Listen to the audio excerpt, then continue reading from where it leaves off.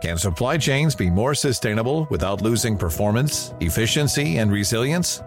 It's possible with GEP. With strategy managed services and AI-powered software, GEP helps hundreds of market-leading companies build sustainable supply chains that are cleaner, greener, and highly effective. Supply chains that are good for the planet and good for your business. GEP. Software, strategy, managed services. GEP.com.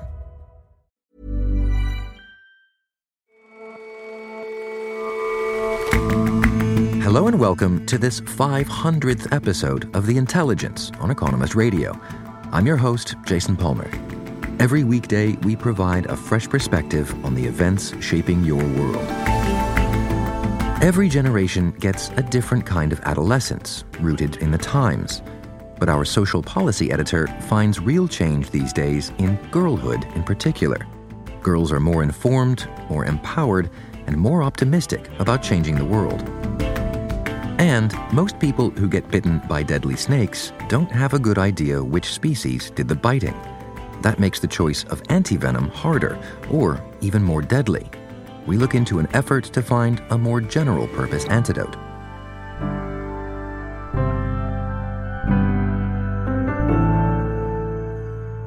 First up, though, following last week's deadly siege of the Capitol building in Washington, social media companies have removed President Donald Trump's accounts. Facebook's chief operating officer, Sheryl Sandberg, defended the move, saying the risk to democracy was too big. Our ban's indefinite. We've said at least through the transition, but we have no plans to lift it. Twitter first announced a temporary ban, but in the end decided to shut Mr. Trump's personal account entirely.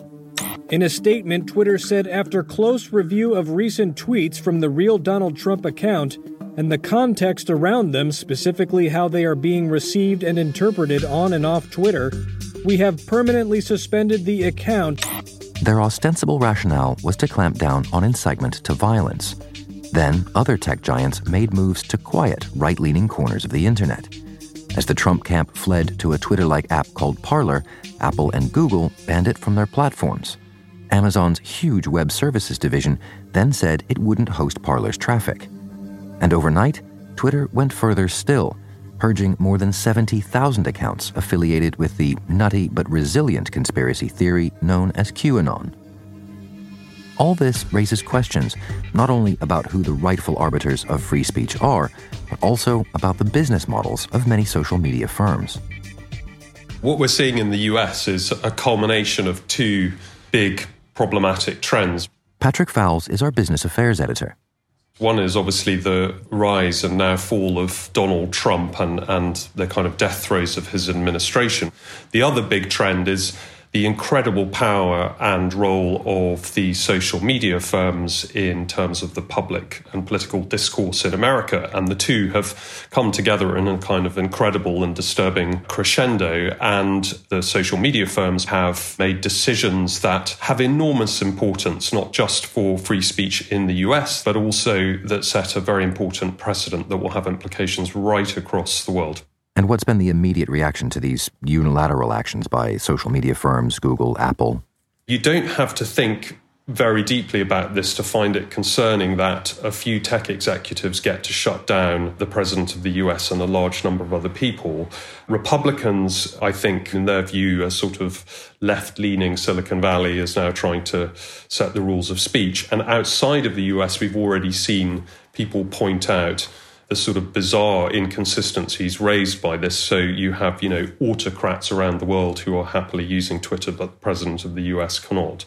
And obviously, one thing to add is that the cynics would argue that what's also going on is those social media firms are anticipating a democratic presidency and Congress and are therefore keen to act cooperatively with that agenda too. So it's a very messy situation indeed. But in light of what happened at the Capitol, it's hard to imagine what more it might have taken. I mean, do you think Twitter's and Facebook's decision at this stage was the right one? Well, I think there are a couple of problems with it, and this is just viewed from a US context. The first is the rationale given is incitement to violence, which legally speaking is defined very narrowly and tightly in the US. It's not clear that a lot of the stuff being taken down is indeed and incitement to violence. And therefore, the kind of test being used is pretty fluid. We have the example of Parler, which is this libertarian/right-leaning messaging system and platform that has been taken off the app stores of Google and Apple, and also AWS, the web hosting firm, is refusing to provide for it, which means it's basically kind of been shut down completely. I think the second problem is who is making the decisions, and it is ultimately several people running these very big tech companies, and the idea that they personally get to decide the public sphere in the US is very dangerous, particularly when what ultimately may happen is large numbers of fringe actors in the US political system get excluded from it completely, which is often a recipe for disaster. But this is just the pointy end of a discussion that's been going on for years about regulation of content online and the power to do so being in few hands. What is the right answer? How to handle this question? Because it's not going away.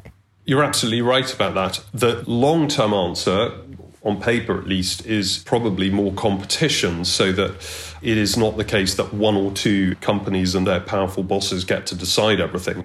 That's not an easy thing to do. So in the meantime, what you need, one, I think, is a clearer, consistently applied definition of what incitement to violence is. And the second thing is, I think, decisions around that, the transparency about those decisions, the sense that there is a method of redress, cannot lie in the hands of Mark Zuckerberg and a couple of other people in Silicon Valley. And our proposal at The Economist is to create a media regulator in the US, or a media body. Now, that isn't controlled by the private companies, and nor is it being directed by the government, but is there to try and set a sort of common policy that is transparent and applied consistently across the social media space. Now, outside of the US, it's a different question because there are different laws, but that's our answer for the US. But in a sense, that is exactly the problem with the internet. It is inherently international. I mean, what has the international reaction been to the decisions now, and what do you think the sort of the temperature is for this debate outside America?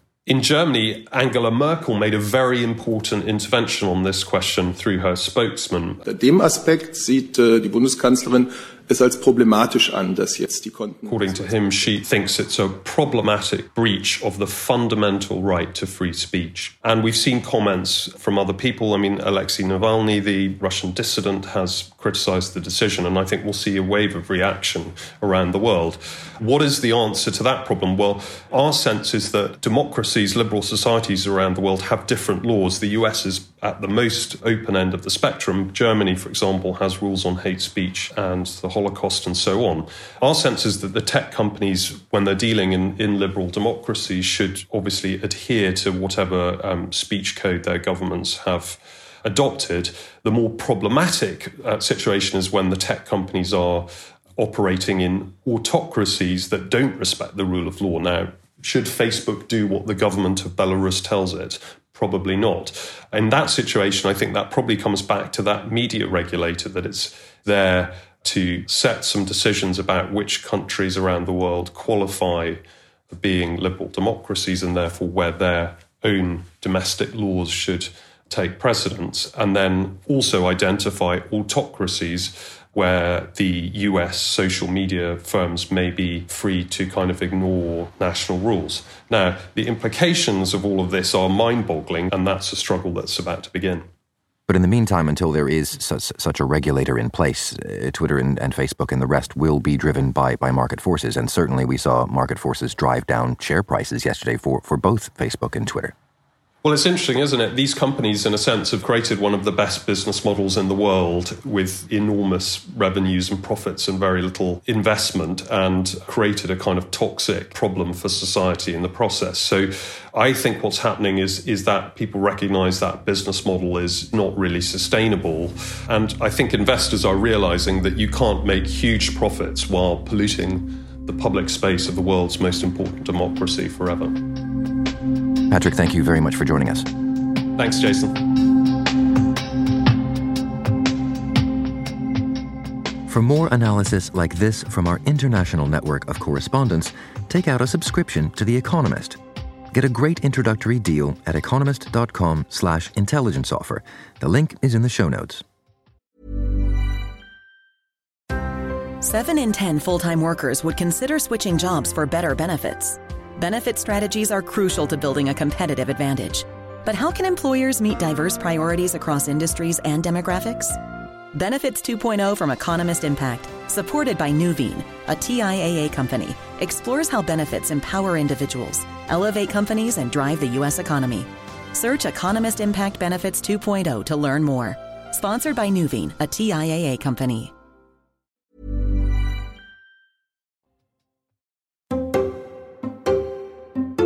It's empowering to know that we can do something, we can change things. But it's also, it's a lot of pressure to change this. We're the only generation who's relied on to change things. For a lot of human history, many places considered girls property, if girls were considered at all. Today, that vision of the world seems almost unimaginable. In much of the rich world, parents now treat their sons and daughters equally, in some places even spending more attention and money on daughters. And so girls today are healthier and more educated, and in many countries, richer than their forebears. The COVID-19 pandemic offers new challenges that a generation of adolescent women seems energized to solve, but it also threatens some of the real global gains young women have made, testing formative friendships at a crucial juncture.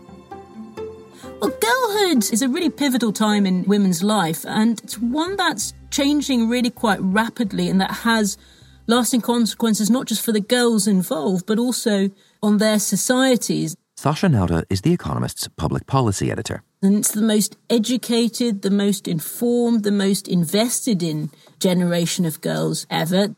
But I mean, couldn't you say many of the same things about today's boys? Girlhood has always been defined in relation to boyhood. So for very long, girls were supposed to be the exact opposite of boys, whereas now girlhood is very much its own thing. And if you speak with not just girls, but also actually boys, girls seem to be allowed a much broader range of interest and behaviours and identities. So whereas boyhood remains fairly narrowly defined, not just by society, but also by boys themselves, girls have got this new, much broader set of things that they can build on to say what it means to be a girl. And so with that evolving meaning, scope, length even of girlhood, I mean, what are the elements of girlhood as now defined? So I spent a lot of time talking to both groups and individual girls across rich countries. And the first thing that sort of stands out is friendships. And that is also quite a striking difference with boyhood. So where boy friendships are typically formed side by side around shared activities like sports or video games, girl friendships tend to form face to face around emotional self-disclosure, telling each other secrets. But also, this closeness has some downsides. Girls can be very mean to both themselves, but also to each other. This is what one of the girls who I spoke to, who's based in London, told me. Girls can be poisonous sometimes in the way that they're like, oh, let's drag each other down because that's what we can talk to do. Mm-hmm. But also, we know each other better than, I assume, than guys do because we talk to each other so much. Mm-hmm. But with changing girlhood must come also, I guess, changing perceptions of girlhood, relations with girls. I mean, is that changing in terms of how they deal with family, for example? Absolutely. Whereas friendship has got lots of timeless elements to it, the thing that's probably changed most of all is how daughters are treated by their parents.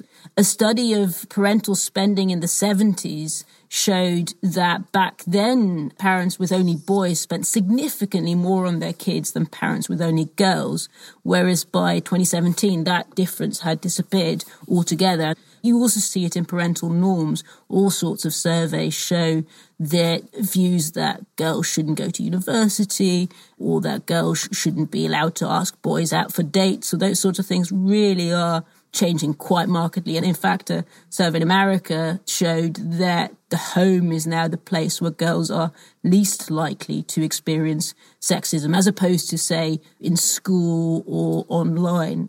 And as you say, they exist in a completely different technological world. Absolutely. The phones in their pocket really are a defining feature of all teenagers. There's a common narrative that tech is causing body anxiety and an epidemic of self-harm, etc. in in teen girls. And I would just pause there for a second, because it's important here to separate the arrival of Instagram and phones in teenagers' lives from some of the real issues that they face. So girls have perhaps always felt judged by their bodies, and this generation doesn't seem to be any different. That seems fairly depressing, but timeless. And they need a bit of context, though. Take suicide. A really striking and horrible fact is that in America, suicide amongst 10 to 14-year-old girls has tripled over the last 20 years. That is undeniably a horrible trend. But it is still lower than any other group, including teen boys. But also, we've got to be very careful to not confuse correlation with causation. The studies, the academic evidence around what do we actually know about the links between use of social media, for example, and, say, body image or mental health are much less clear. In fact, any negative relationships between social media use and girls' well-being are, if anything, very small. If you ask girls themselves, they have a far more mature view on tech than we probably give them credit for. They don't think that everything they see online is true. But also, they see the upside. They choose to have fun with it. And it's a vital place for them to become informed about the causes they care about. And for lots of them, it's where they do most of their campaigning. You mentioned campaigning because today's girls are more involved in it? It's very hard to find girls today who don't in some way identify as being an activist. When I asked girls about their role models, lots mentioned Greta Thunberg, the climate campaigner, and Malala Yousafzai, the education campaigner. And in fact, one girl I spoke to had even seen Greta live. When she came to Manhattan in September, when we had a really big march, I saw her speak. Oh, cool. What was that like? It was nice. It was really inspirational, and it was cool to have someone who's around my age, so passionate and active. And so given all of the research that you've done, all of these conversations that you've had, are you left optimistic about girls and their future? I am definitely left with an optimistic feeling. And I guess particularly in a year like the one we've just had, speaking with this generation of girls and those who work closely with them has mostly been a very uplifting experience. Yes, there are challenges. Particularly, I would say, within the rich world, the pressure that we put on them. And there's a danger in all our enthusiasm that we make saving the world another thing on girls' to-do list. But if you ask girls themselves, especially in group settings, they're charmingly, inspiringly optimistic about not just their enthusiasm to change the world, but also their ability to do so collectively. So if they feel that they're up for it, then we should probably feel optimistic as well. Sasha, thank you very much for your time. Thanks, Jason.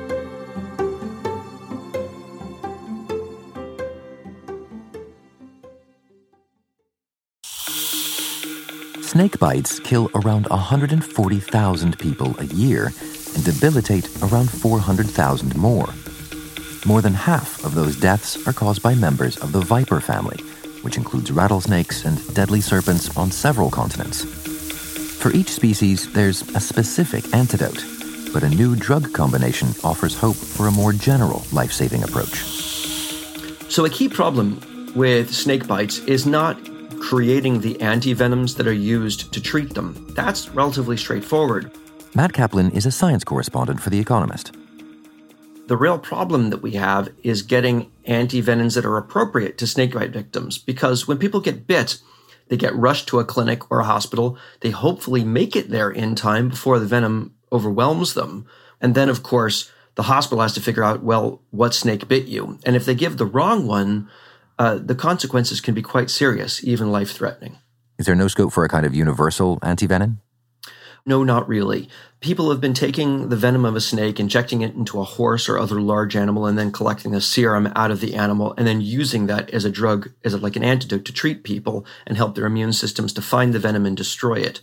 So you still have to use the specific venom injected into an animal and then draw out the serum to create the antivenom.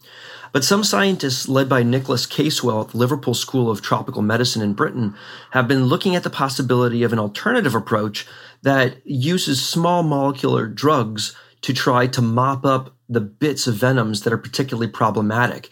And as it turns out, a lot of venoms have very similar nasty bits in them. So you can create, he thinks, something that's universal. So creating new drugs that would do that job then? Not exactly.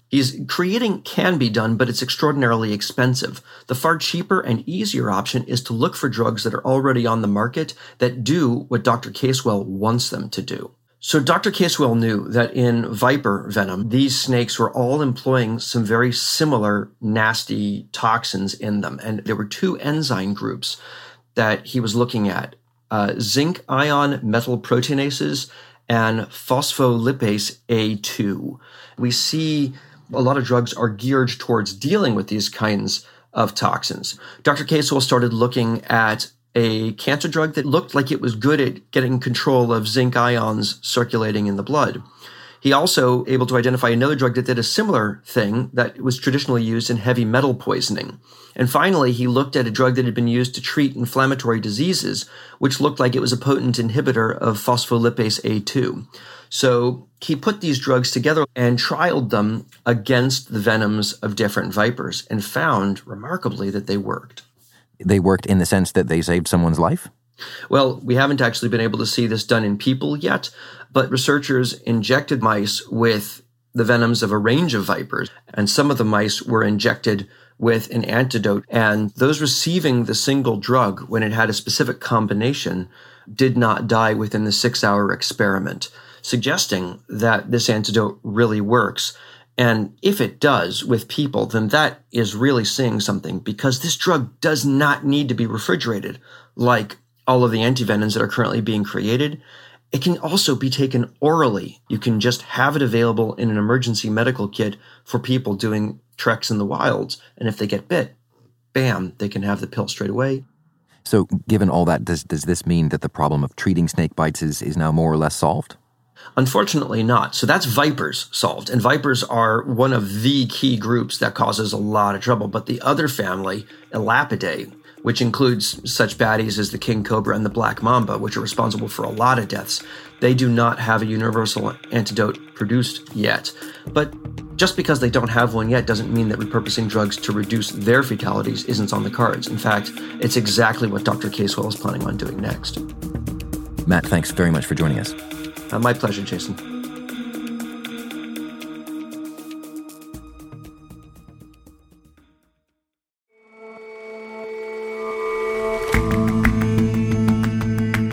That's all for this episode of The Intelligence. If you like us, give us a rating on Apple Podcasts. And see you back here tomorrow.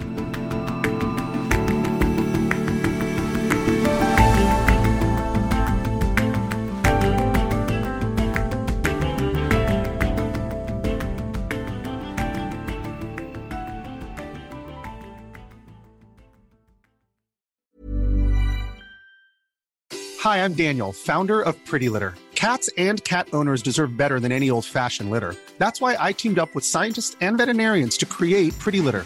Its innovative crystal formula has superior odor control and weighs up to 80% less than clay litter. Pretty Litter even monitors health by changing colors to help detect early signs of potential illness. It's the world's smartest kitty litter.